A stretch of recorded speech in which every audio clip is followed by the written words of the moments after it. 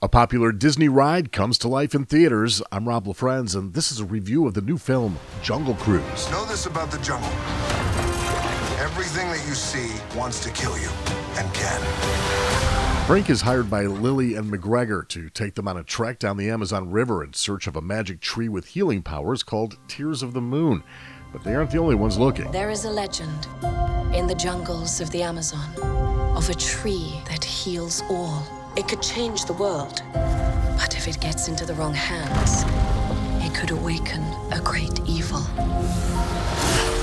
I believe that the legend is real. Which it's not. And I'm going to find it. Which you won't. And when I do, just imagine the lives that could be saved. Dwayne Johnson is back in the jungle, this time in a Disney flick, and I gotta say, he was pretty great. Johnson and co-star Emily Blunt, who plays Lily, were excellent together, following a witty and quippy screenplay from writers Glenn Ficarra, John Requa, and Michael Green, which also includes an impressive number of dad jokes. Also along for the ride, Jack Whitehall as Lily's brother McGregor, and Jesse Plemons as German aristocrat Prince Joachim, or something like that. He's also looking for the tree. Jaume Collet-Serra directs. Known for much darker films, he gives Jungle Cruise a slight edge, which is a good thing because it helps you get past the obvious and sometimes distracting amount of CGI used.